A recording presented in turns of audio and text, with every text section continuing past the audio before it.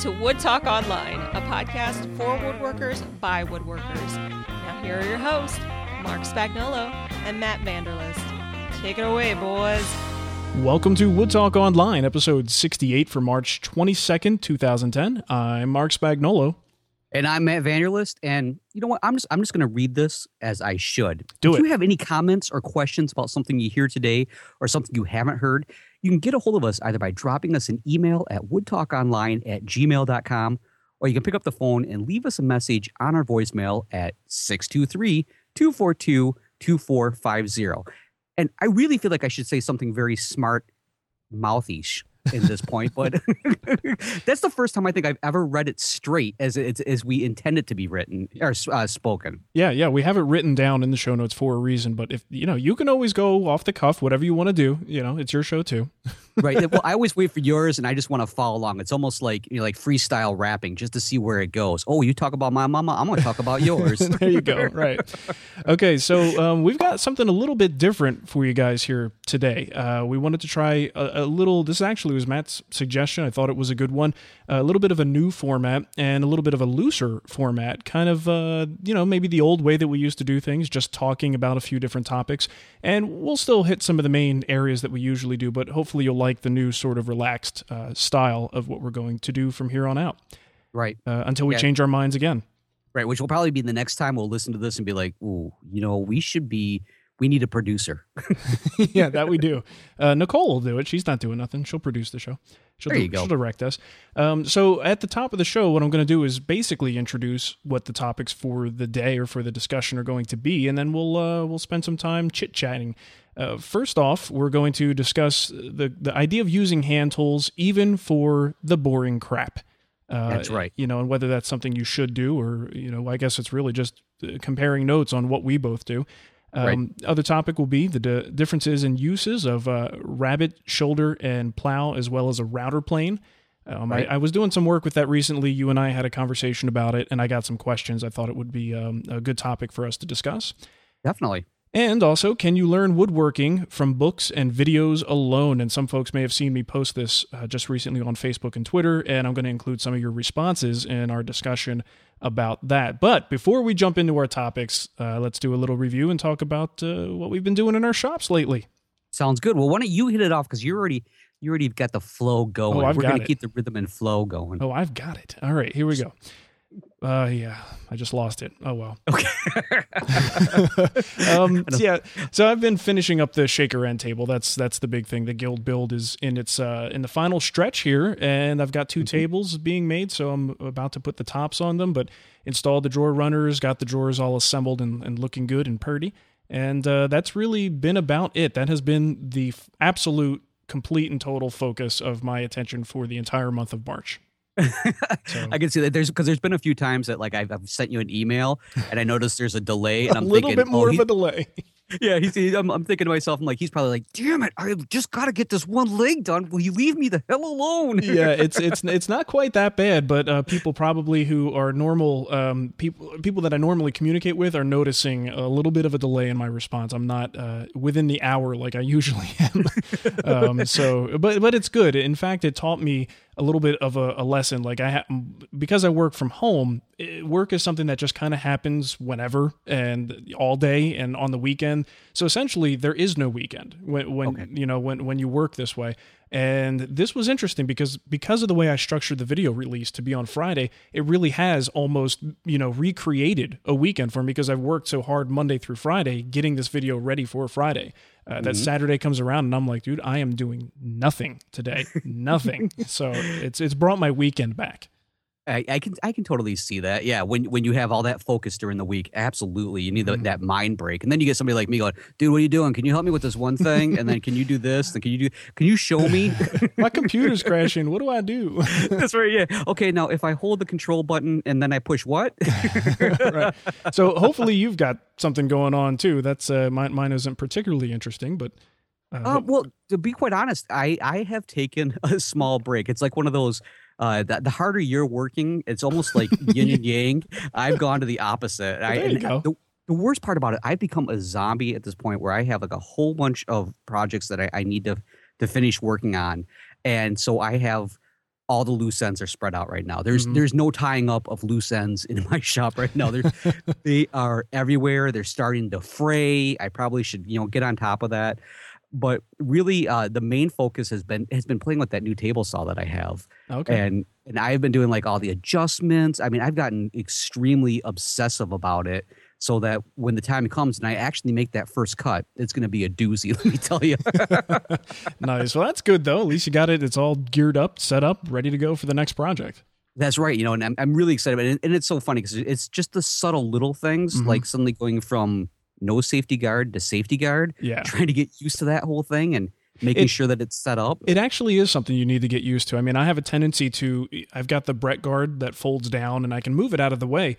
And it's very easy to put back, but a lot of times I have to go, smack myself around a little bit and say, hey, put that back, because I get a little bit too used to it not being there. But you do have to sort of get used to not having complete visibility of the blade all the time. Yeah. Oh my gosh. The other day I was just making a simple rip cut. I had a board. I just wanted to rip it down because I was going to use it for something else. And I actually had that panic moment. The fence was over enough where I could easily put a push stick in there and not have any problems. But suddenly my mind just started kind of like wandering as the push stick was getting closer to it. Like, what if it was over? What if it was over closer? What if it's not going to make it? Yeah, what am I going to do? How am I going to do this? I've never worked with one of these before. I've always had that, fingers and thumbs, don't be dumb, and that's like running through my head.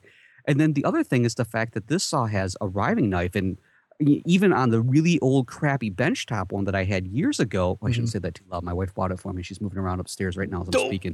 You would hear that. But even that one didn't have a riving knife. I mean, that was way before anybody really heard the term riving knife. Sure. And that's something that I'm trying to get used to also, because it's like, is it a splitter? Is it a safety guard? What is it? Yeah. The good thing about a riving knife, though, is if it's set up properly, if it's working properly, you basically never know it's there. Unless you're doing a specific cut with a dado or something like that where you need to remove it. For the most part, it's these low-profile riving knives are great because of the fact that you just don't have to think about them if they're set up and working properly. That's it, exactly, because it's like it just subtly, almost like a little hood comes over the top of the blade a little bit. It just peaks a little bit there, so you just kind of notice it. But still, it's like one of those. All right, now I got to get used to this. And what is this thing? And why is my wood staying tight to the fence? I don't understand that. Yeah, it's good though. And all in all, when you have this stuff set up, what it does is it sort of has you make a pause and look at what you're about to do and take, just look at the whole situation and plan the cut. What particular push stick am I going to use? How am I going to push it through? Will it fit? And when you evaluate the cut that much, you don't want to over-evaluate it, but as long as you take a few seconds to think about that cut, that's usually the time that you need to avoid and circumvent making a stupid mistake because you are thinking about it that much. So right. I think it's a good thing, man. It sounds good. Yeah, I'm definitely pretty excited. But the other nice thing about having a safety guard like that is, and this is something I don't think you would think a lot about. This is so just kind of in the background. But for once, I don't have tons of sawdust flying back up in my face like I did with the old saw. And that is just insane because I get done making a cut, and typically I look down at my shirt, and I am one with the wood now because I'm completely coated in it. And for once, all the wood is, or all the sawdust is staying in a more particular spot. It's not going everywhere, and that's a huge thing for me also, because I'm like, this is just great because it's less cleanup I have to do. Yeah, definitely a nice little bonus. All right, well, speaking of safety, I didn't want this to be a full topic because I think this has been beaten like 40 times over. Like the horse was dead and we keep beating it. Oh, yeah. Type of thing. The SawStop verdict that everybody has heard of. If you haven't, very quickly, there was just a recent verdict that awarded some guy money for cutting his finger or hand or whatever he did. I don't know the full extent of the injury. But he named himself pretty good, that's for sure. Yeah, he got a pretty good boo-boo there. But he basically sued Ryobi and I guess won. And the idea was the suing or the suit was over the fact that it didn't have this quote-unquote flesh detection technology. And we're talking about the SawStop technology specifically. So there's so much to this. This is such a multifaceted conversation, and I do not want to get into it because every time we get into it, it is an insane conversation. I think we topped out over, in other words, 200-something comments on that particular thread within a day. That sounds familiar, yeah. So we're talking some serious passion about this topic. And of course, it gets off topic too, and people go off on tangents. We all don't always have all the information. So anyway, but what I did want to bring people's attention to was that Popular Woodworking is not necessarily letting this go. They actually are continuing the conversation, and they have a little survey up there because I think they wanted to find out firsthand what people's experiences were with their table saws. So I'll put a link in the show notes, but it's on there on the Popular Woodworking blog. And you could take a little survey. It's like 4 questions. I took it, and it's really no big deal. And you get to see the results. And I just wanted to kind of talk about the results. I don't know that it necessarily tells us anything we didn't already know. But the first question was, do you own or use a table saw? 3 people so far, 3.4% said no. But 54% have a contract or hybrid, and 31%. So you're looking at right now 85% have a good size saw. And only 11.5% have a portable unit. Okay. And then they said, how much experience do you have? 32.5% said 2 to 5 experiences, or 2 to 5 years of hobby experience. 2.4% said 2 to 5 years of professional experience. About 5% were brand new. And this is funny. 4 people skipped the question. Really? They just couldn't figure out how long they've been doing it either. It's like, you know what? I am not answering that. That is private. Yeah, I really don't want to get into this because it could be for tax reasons or yeah. So the other question, if you own a table saw, have you ever been injured using it? And fortunately, this is nice to see, 38%, the majority, had no mishaps. 32% said close call and no injury. And let's see, of the ones that did have some sort of injury, they then asked them, how serious was it? And almost 71% said no medical attention, bag of ice, and possibly an underwear change were all that were required. 17% said emergency room or urgent care visit stitched back together. So, I mean, there's people, they're cutting themselves, but it doesn't seem like it's quite that severe as far as the people who are actually making contact. Now, here's the important one. For the people who did hurt themselves, what safety equipment did you have in place? 62.5% so far said no safety equipment was in place. Oh, wow. And all the other ones are various. I had a splitter, I had a blade guard, factory equipped splitter, blah, blah, blah, but very low numbers. 62.5% were not using anything in the first place. Oh, that's amazing. And coming from a saw that had nothing in place, same saw, and I've reiterated this story over and over, that I watched my own grandfather pretty much almost lose his thumb in a similar type of accident as what's being described. Yeah. It's mind-boggling thinking about that, because it's just, I don't know. That's why I rest a lot easier knowing that I have my safety equipment, but it still keeps myself on guard. I mean, you have to. You have to be. And the same thing if you have the saw stop technology, you still have to be on guard. It's not like you could just willy-nilly throw your hands through there. But the idea is if you do at least have those plastic guards in place, it's a physical barrier and a mental reminder that this is a danger zone. So if you touch that plastic guard, you're going into the danger zone. Don't go into the danger zone. Right, absolutely, yeah. And there's so many things that we could. Nice job there, Kenny Loggins. I was going to say, unless you're Tom Cruise, then you can go into the danger zone. Unless, of course, you're Goose with Tom Cruise, in which case, then you're in stay trouble. out of it. Don't go near it.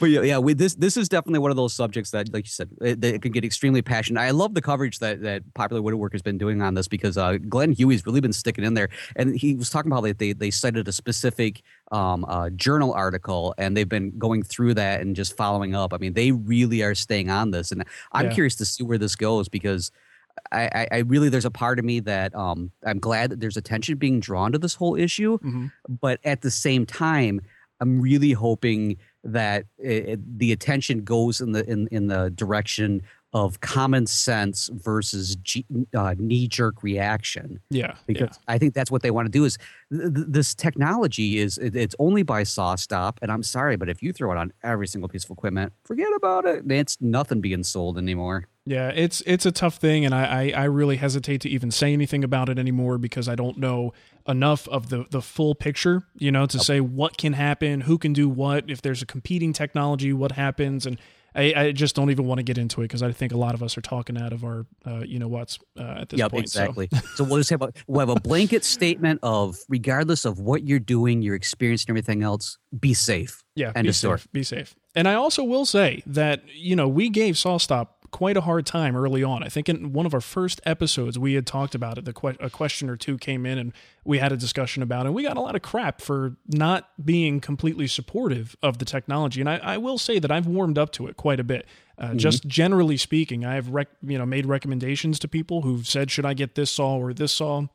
And if the SawStop was one of them, clearly they're interested in that technology and that feature, then they should get that saw, So, right. I mean, I have actually come around a little bit in my thinking about the technology. I'm still not comfortable with only one company offering it, but it would be nice to see that, not as a requirement, but as an option. If you want, If you want it in a saw, then I think it would be great to be able to get my PM2000 with some specialized technology to stop the blade.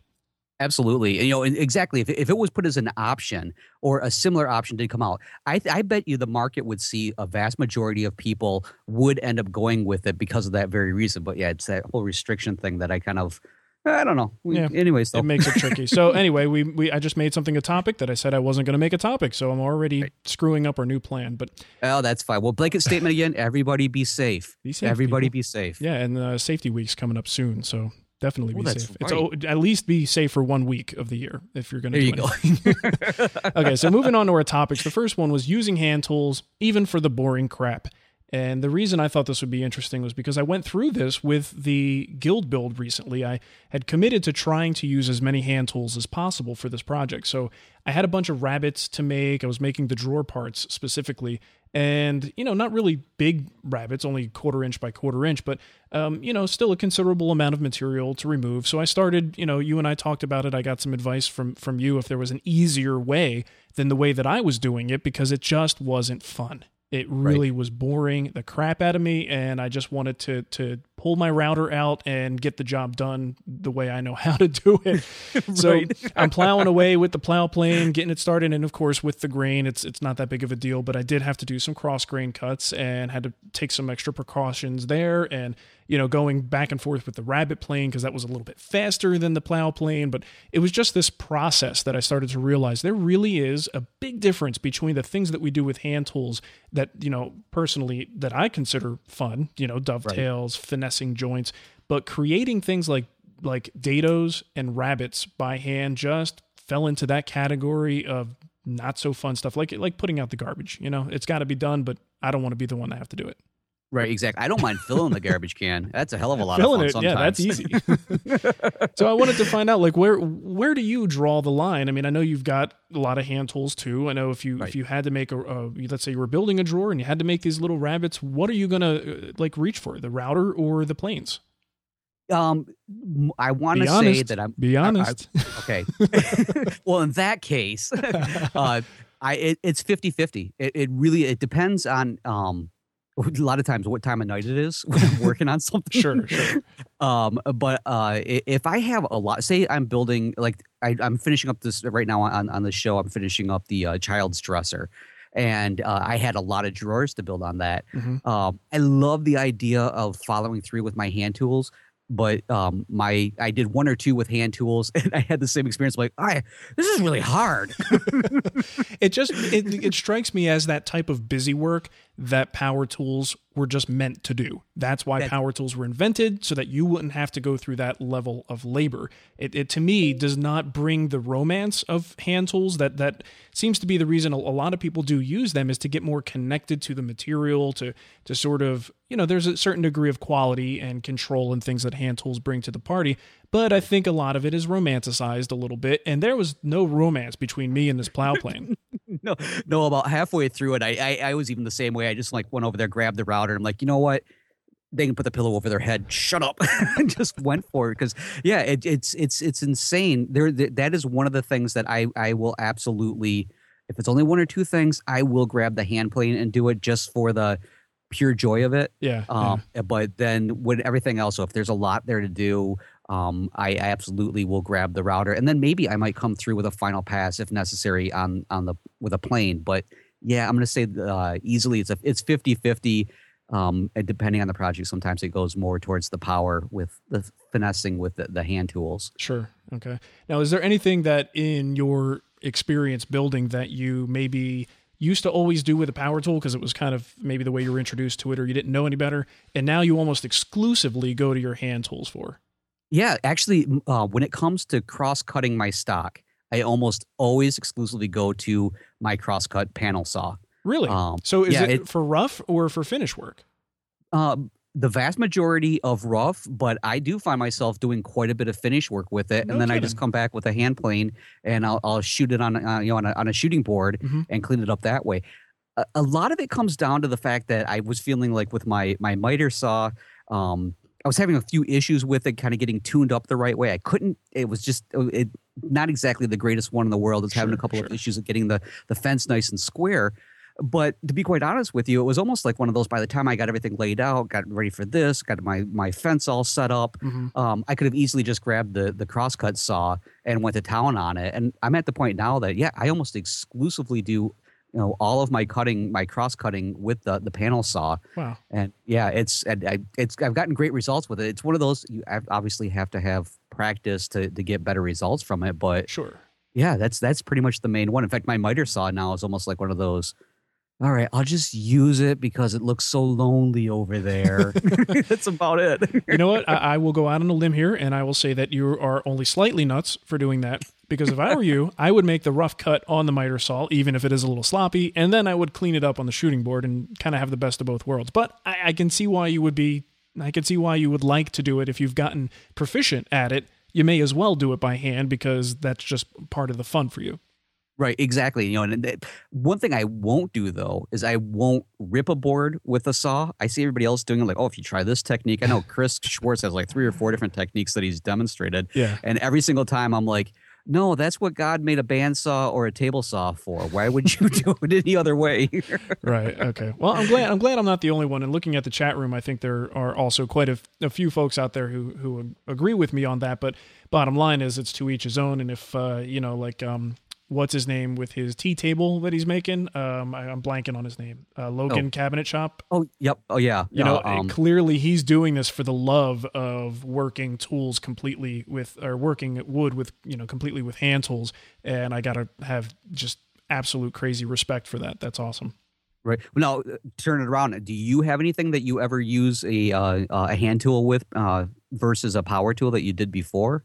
Is there anything at all? The one thing I would say is small cuts. A lot of times, you need to notch something. I just find that far easier and simpler and more gratifying to do, with a little back saw and a chisel. I would also say the fine tuning. I used to spend time fine tuning my tools, fine tuning my router so that I get that like, oh, I'm close. Let me bring it back to the router table, take one more light pass, and that tenon is going to fit perfectly. I don't do that anymore. I just grab my block plane, a rabbet plane, shoulder plane, or even a chisel sometimes if it's just a tiny little bit on a corner or something. And I use those to finesse the fit of joints. And I do that almost exclusively on every project now. Every tenon that comes off of the table saw, for instance, gets worked specifically for its mortise to make sure that it's a perfect fit. It may not even be consistent from mortise to mortise or tenon to tenon. At least it's consistent with that particular mortise that I'm fitting it to. So, So that would be one thing I think that I would say would fall into that category for me. Oh, cool. Yeah, it's funny because when I was thinking, like, when you're talking about notching, I always remember watching the New Yankee Workshop, and Norm had that little miniature circular saw, and I remember searching all over the place to get one. I was like, that's so tiny. You can get in. You could do notches. Yeah, definitely. What do we have here? Okay, well, that's about that, exhausting that topic there. Of course, in the comments, guys, if you have anything to add to this, we don't really have much conversation that happens when we post these in the comments section on either mine or Matt's site. I think everybody just kind of listens on the road or while they're doing other things, so they're not necessarily at their computer. But if you're inclined, there's always an option for you to comment and add your thoughts. Right. Okay. I'd be kind of curious to see who else, what other tools somebody might have in that situation, because I know I'm not alone out there, people. Come on, step up. Don't be afraid. Support Matt and his crazy cross-cutting. That's right. Okay, so the other thing we wanted to talk about today were the differences and some of the uses of these very similar tools and just discussing what they do differently. A rabbet plane, a shoulder plane, a plow plane, and the router planes. So we're just going to kind of take them one by one and discuss these things. So let's start with a rabbet plane. I use this a lot in the last few days. Some may pronounce that a rebate plane.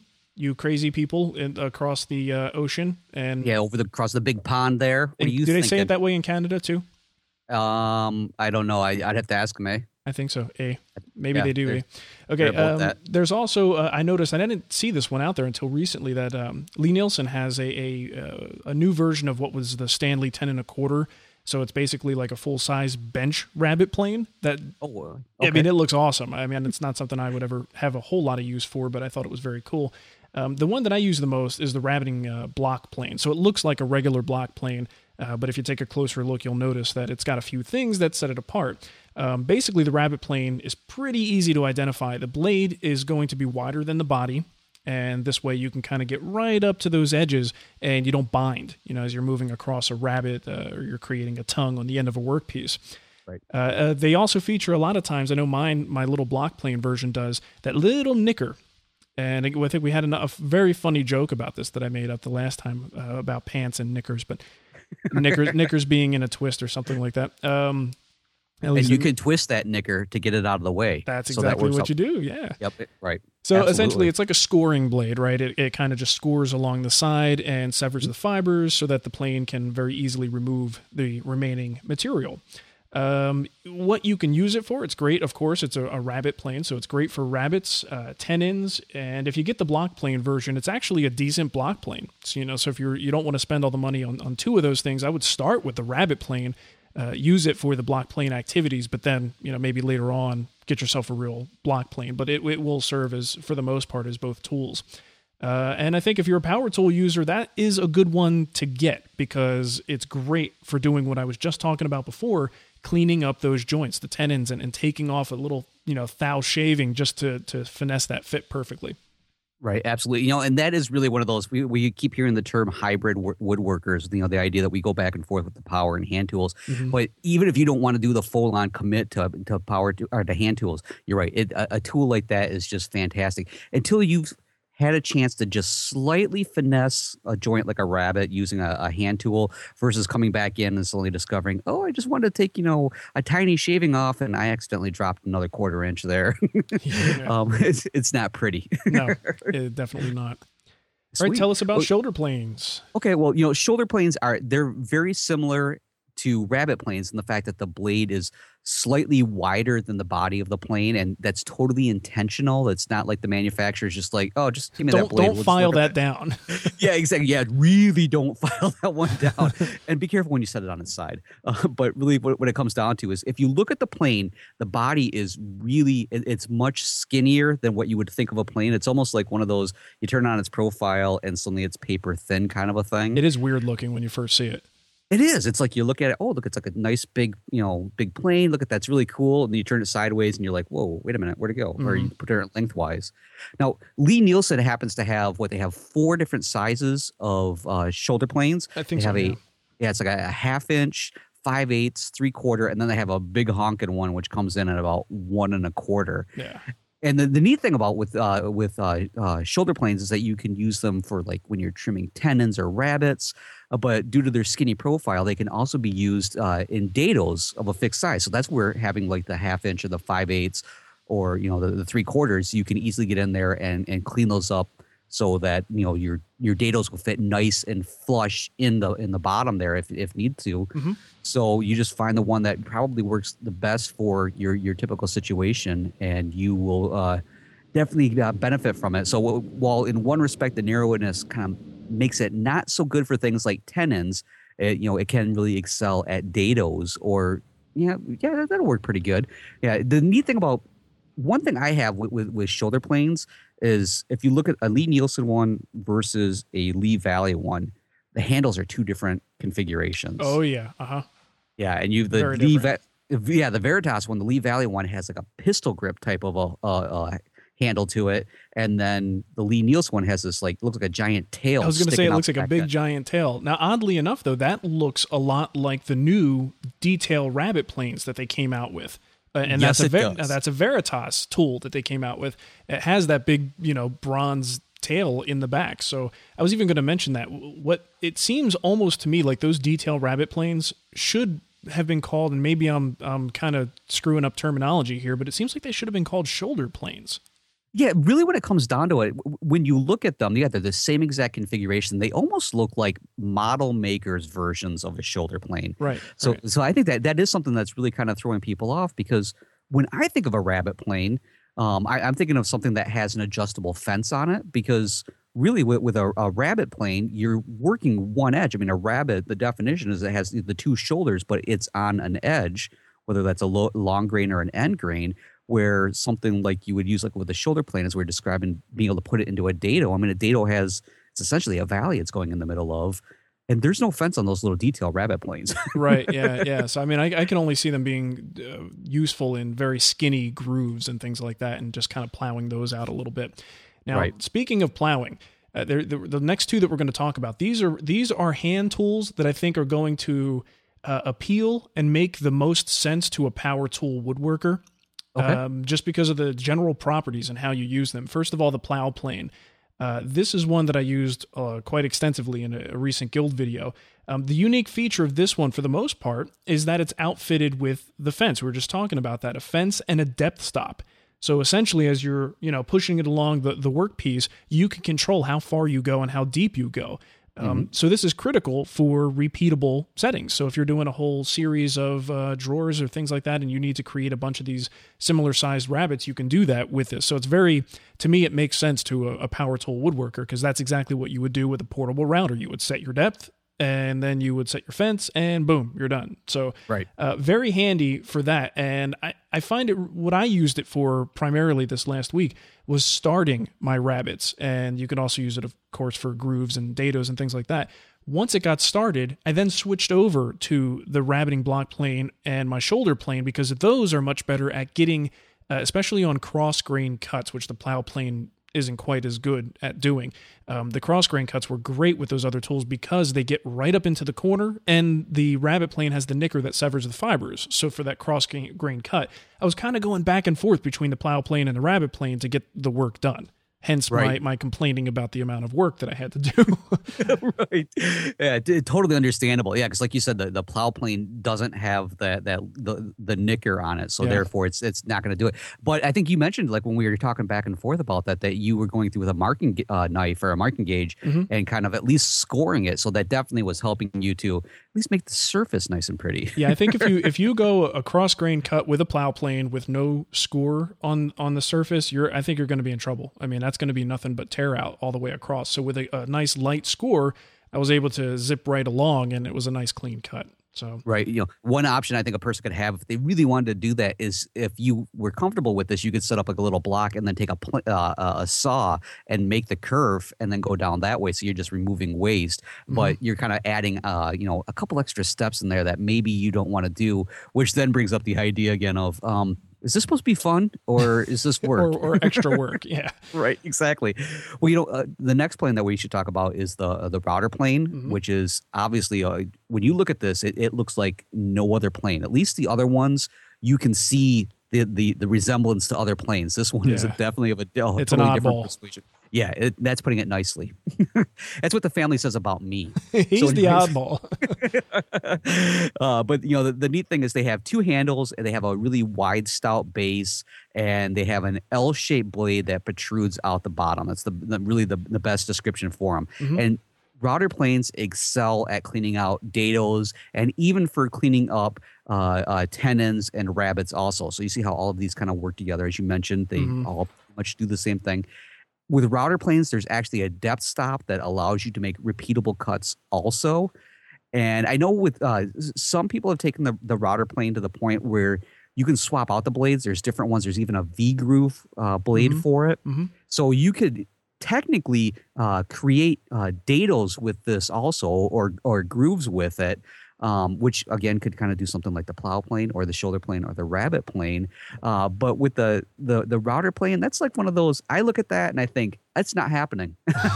Yeah. I am not doing that with this one. I will come in and like we mentioned, you can clean up the bottom of a dado, and that one excels at it really well.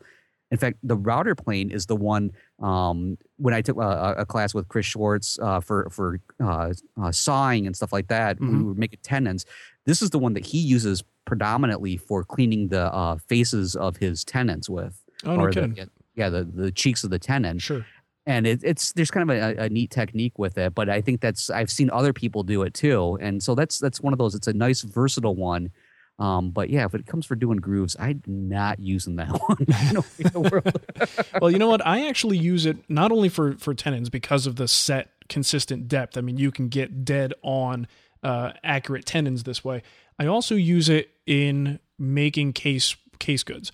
A lot of times you're running a big piece of plywood over the table saw, and either there's a bow or you're not pushing down consistently all the way through. You would be surprised if you go all the way down and measure the depth of that dado or that groove all the way down the length of that workpiece. You'll find that it is nowhere near perfectly consistent in terms of depth. So when you rest that up against a side piece or something that's going to join to it, it's never going to actually bottom out all the way down. You're going to have a little bit of waviness in there.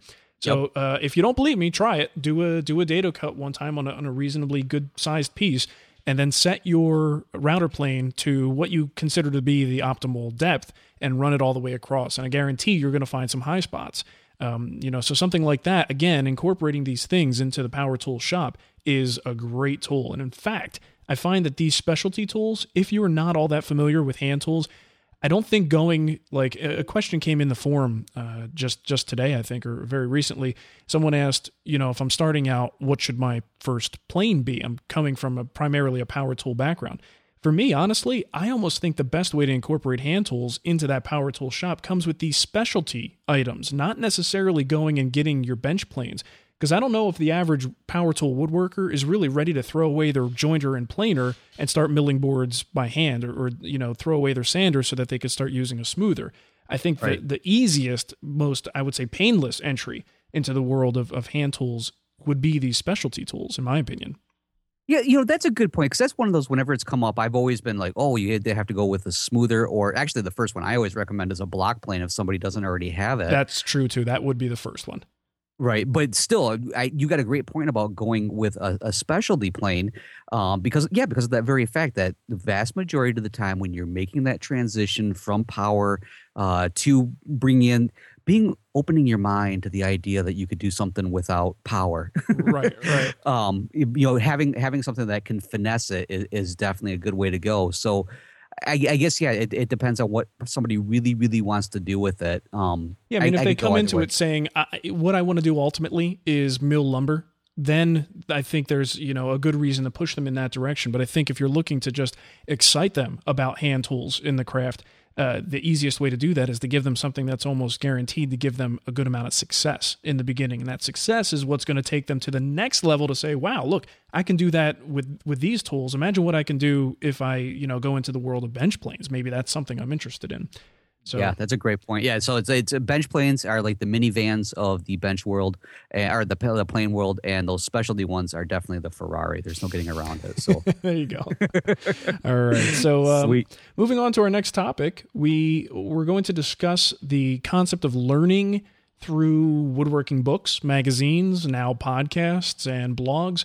Can a person become a quote unquote decent, and I guess that leaves itself open to different definitions, but let's say a competent woodworker purely by being self-taught and letting these other resources guide them. And what I mean by that is there is no one-on-one instruction. There's no class time. There's no, master woodworker sitting here telling you and showing you what to do. So I thought it would be interesting to throw this out to everybody because I have my opinion, and I'm sure you have your opinion, but I'd be curious what the general, group of people in our woodworking community think about this.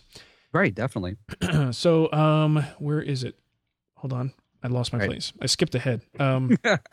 Okay, so I do have a few answers here, and we're just going to read through them real quick. Renaissance Woodworker, you guys know him. That's Shannon Rogers. He says, if you consider me to be a decent woodworker, which I think he is, he says, yes. Definitely.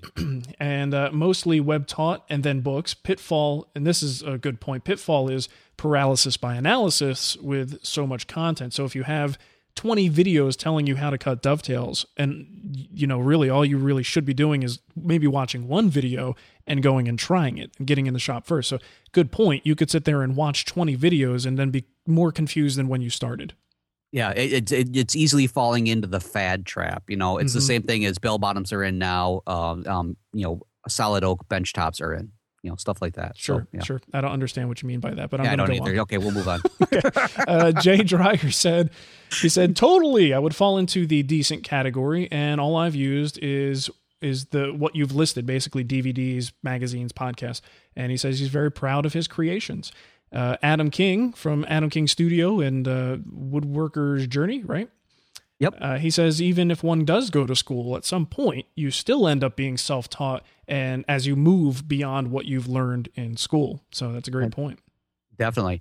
Another person that commented is Devin Stenson, who says, absolutely, the mind-blowing amount of content out there, videos, communities, books, and magazines is more than enough information. Like any form of information, though, you must apply the knowledge learned and practice the actual execution of the skills.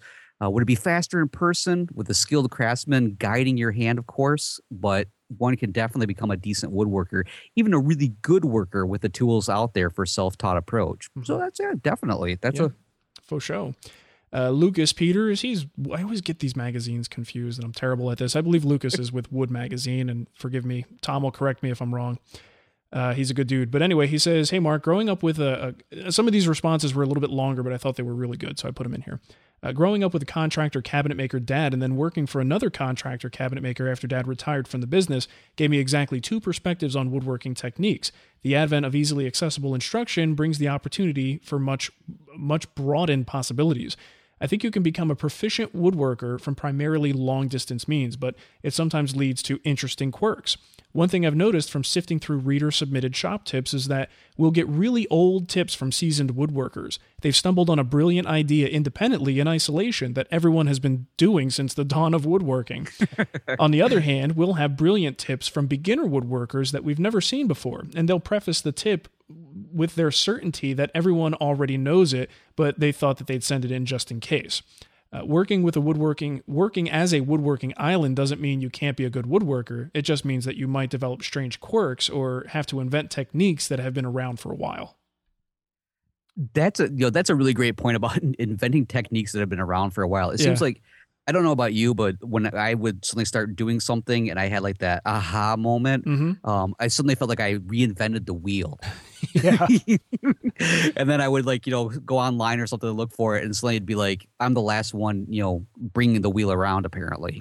Well, like the first time you realize what a really, truly sharpened plane does, how it acts, or how about for me, I think a big moment like that was when I first learned how useful a truly tuned up hand plane is. And I think I tried too many times to use one that wasn't tuned up and that was, not completely flat, or the blade wasn't completely sharp. It's like a night and day difference. I mean, you could bang your head against the wall going, why do I, suck so bad at woodworking? Well, you don't. It could very well just be that this tool is completely out of whack. That's right. Yeah, I think chisels and even block planes seem to be the two that we all have those aha moments with, because especially a chisel. I mean, the first time I got my chisel blades nicely sharpened, which was before I really even went into hand planes, that was just like one of those, oh my God, look at this. This isn't.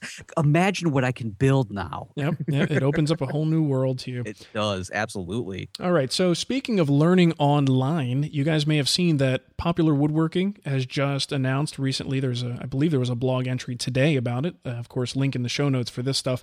They are doing a SketchUp instructional series, I guess. So part 1, I believe, is already out, and it's narrated by Bob Lang, and it's really just a SketchUp for woodworkers tutorial. I believe it's 2 hours long, approximately. It's $24.95, and I think they said in 3 to 4 weeks they're going to be offering a CD with the content on it for $30. Oh, wow. And also has some bonus articles and drawings and things like that. So kind of a neat thing. I think this is part of, I guess, keeping their promise of doing something unique to the internet and tying in the magazine and doing things that are more interactive. This is kind of a cool option. So if anybody does this and takes the class, please get back to us and send us a voicemail or something and let us know what you think about it. Yeah, absolutely. Yeah, maybe I'll have to do that. That'd be pretty sweet. My SketchUp skills are kind of rusty. Mine can always use refinement. I am a SketchUp hack, and I just go in there and throw things around until it looks reasonably comparable. But ask Aaron. I don't know if he's in the chat room right now, but he tends to fix all of my SketchUp drawings before they go to the public. So Oh, nice. Yeah, mine is messy. I get the general idea, but that's it. Yeah, mine is basically like a box, and then I'll print it out, and then I'll draw in the details. Right. Okay, let's move into some voicemails. We do have a couple voicemails here. The first one's from Dave. Dave has snipe. Don't we all? Hey guys, this is Dave, aka Herbstone from California. My question for you guys is regarding planers, benchtop planers. Is there a way to not get snipe when you're feeding stuff in, or is there a way to avoid it or reduce it? Just wondering if you have any tips on that. Okay, I'm out. Bye. Okay, well, I just wanted to play this just so that everyone can hear the question, but the actual answer to that question we did in episode 52.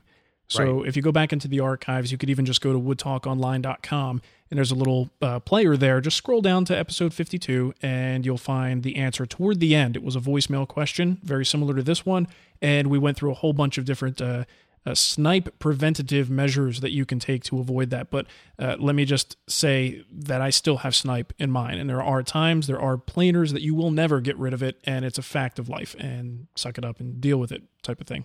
Yeah, unfortunately, I do too, and I just say, "Oh, you son of a!" and then I have to bleep myself out. You can get some of it, you can reduce it, and but on some units, you will never get completely rid of it. Yeah, it's like tear out. You can minimize it at the best. Yeah. Okay, John, we have another voicemail here. He wants to make some raised panels. Now, I'll tell you, this is over a minute long. It's about a minute and 15 seconds. This was over 3 minutes long, and I edited it down. So, Okay. Once again, we got to try and keep these voicemails, pretty brief if we want to be able to play them on the show. But this, he asked a number of questions. We'll try to answer for him. Okay. Hey, Matt and Mark and Matt. This is John. I have a couple questions. First question is, I'm restoring a joiner.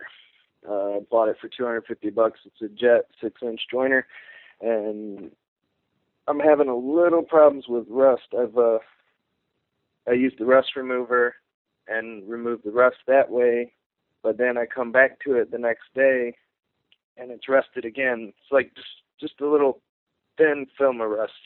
My second question would be, I'm building some cabinet doors. Now for my panels, I was thinking about going with some solid poplar, just biscuited together as in like a tabletop, and then make it a raised panel that way. Would you do that, or would you go with some plywood? And what type of plywood should I use? Because do they make poplar plywood? And also, would you go with the coping stick, or would you go with the mortise? And on my rails, if I'm making them curved, how would I do that? Thanks. You guys are the best. Bye. We are the best, Matt. So says John. Thank you, John. Yes, definitely. Thank you. I finally feel better about myself. There you go. It's very important. I've been having some low moments, so thank you. I appreciate it. Let's tackle the first thing first. He did ask about rust. Now, it sounds like he did rust removal, but he didn't really do anything to protect the surface from rust. That was my first impression. Exactly.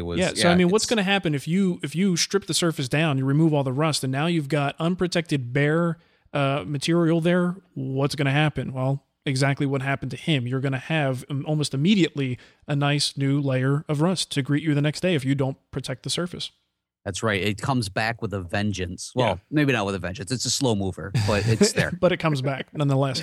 So the standard stuff we recommend for this is nothing new. We've talked about this a couple times on the show. Things like T9 Bow Shield is a good rust protectant. Even if you're in a low humidity area, you can probably just get away with wax, just a paste furniture wax of some sort, something without silicone in it. Top Saver is another good option, a little bit more expensive, but it's an aerosol can. And those are usually the three main things that I recommend for that. Do you have anything else or anything new that we haven't talked about in the past? No, that's pretty much it. I almost use extensively the T9. I really, really like that. I cannot think of one other thing that would work better. I mean, I like the idea of putting the wax on there also because It'll help you move stuff across the surface, which is definitely a huge benefit. Yeah. Well, I find that T9 is a little bit tacky, not like it's, that it dresses corny or it doesn't wear plaids clothes with spots. But it's sticky to the touch after you put it on, even after you wipe off the excess. So it's nice after that cures to come back with a little bit of wax and smooth out that top so that, the wood just slides right across the surface like a dream. Exactly. No, that's exactly the first thing I thought of when I heard that question. So yeah, can't add more. There you go. All right. Okay, fair enough. And the second part of his question was about making raised panel doors, whether he should use a rounder bit, should he go cope and stick, should he do mortise and tenon. The answer to this question really depends on what kind of look he wants, because if he's looking for a more traditional sort of kitchen cabinet style with a nice profile on the inside edge, traditional raised panel, well, he's going to need to do the cope and stick joinery and make a nice raised panel out of it. His other option, he said, was using plywood and going flat panel, and then you would also probably just go with the mortise and tenon at that point, and that's a little bit more like like a Stickley mission style almost. Right. So yeah, I mean, you could go either way, but those are vastly different looks. So I can't necessarily tell him one way is better or which way he should go, because it's really going to depend on what kind of look he wants in the final piece. But both are perfectly valid methods of making a door. Right. Absolutely. Yeah. Yeah. There's no more I can add to that one. He did have the question though. Do they make poplar plywood? Yes, they do. You've just got to find it. It's a little bit tricky to find, and sometimes I find certain woods that the solid wood is cheap, and you go to find them in ply, for instance, like knotty pine. Not that expensive. Have you ever bought knotty pine plywood? Yes, it's amazing how much more they can charge for it. Yes, it is. So in something like this, I would definitely recommend going with the solid poplar. Don't even bother searching for the ply unless he really specifically needs to go with a flat panel design, which it doesn't sound like he does. And to round off the answer to his question, he said about making the curved doors. I don't really know how else he would do this without using a router bit of some sort, whether it's even just a slot cutter bit, or he's going for, a full cope and stick sort of style where he can make the groove and make the profile at the same time. But I think a router bit is going to be his only option for that. Right. Absolutely. Yeah. And then a lot of times you can even get those template kits where it has the whole thing on there, or you probably would have to use a template depending on what type of design it's going to be. But yeah, really when it comes down to pretty simple. Templates are good for that kind of stuff. That's for sure. Okay. Cool question here. A little bit of a different question from Johnny No Name, who from now on, I'm going to pronounce him Johnny Nonami. Hey guys, this is Johnny No Name again. I was in the workshop today and I had to move lift some heavy equipment, so I broke out the old car jack to lift it up.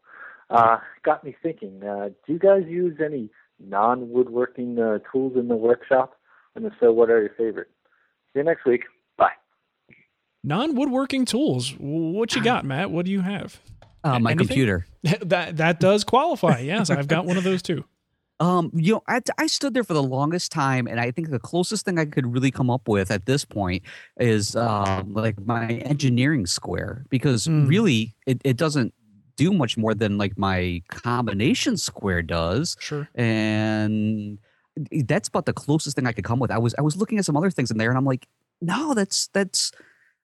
Some people go back and forth about a drill press because technically that's a machinist tool, but I mean, you can use it in the shop for all sorts of stuff. I would put that firmly in the world of woodworking at this point, and the way that we use them anymore and the way they're marketed, at least.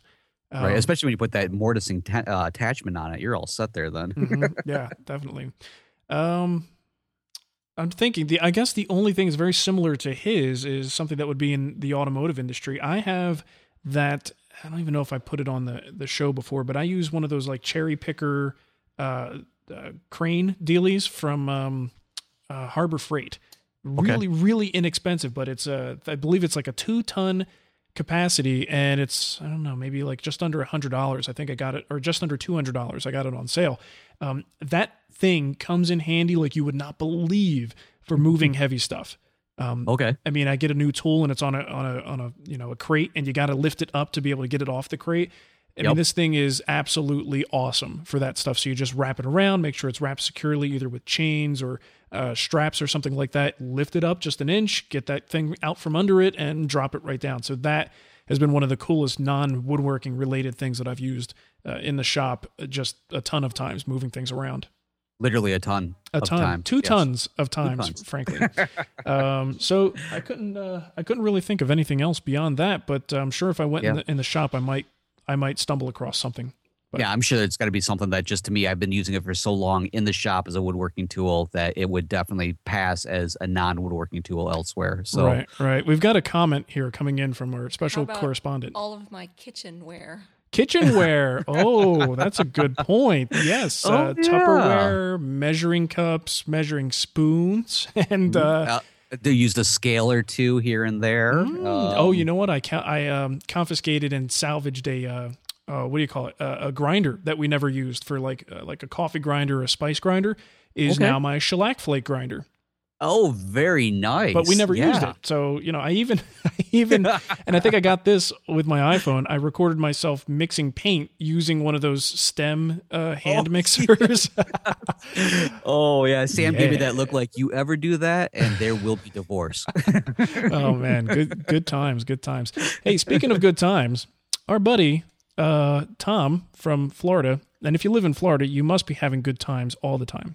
So Tom's down there. Yeah, let's listen to Tom's tip this week. Tom's tips. That's right, I said Tom's tips. I didn't say Tom's lips. I said Tom's tips. Hello, everyone. It's Tom Iovino from Tom's Workbench, and it's time for another one of Tom's Tips. There's nothing like getting that final coat of finish on your project. It's like you've reached the finish line. Then it happens. You run your hand over the finish, and you feel some kind of crud in the final product. What can you do?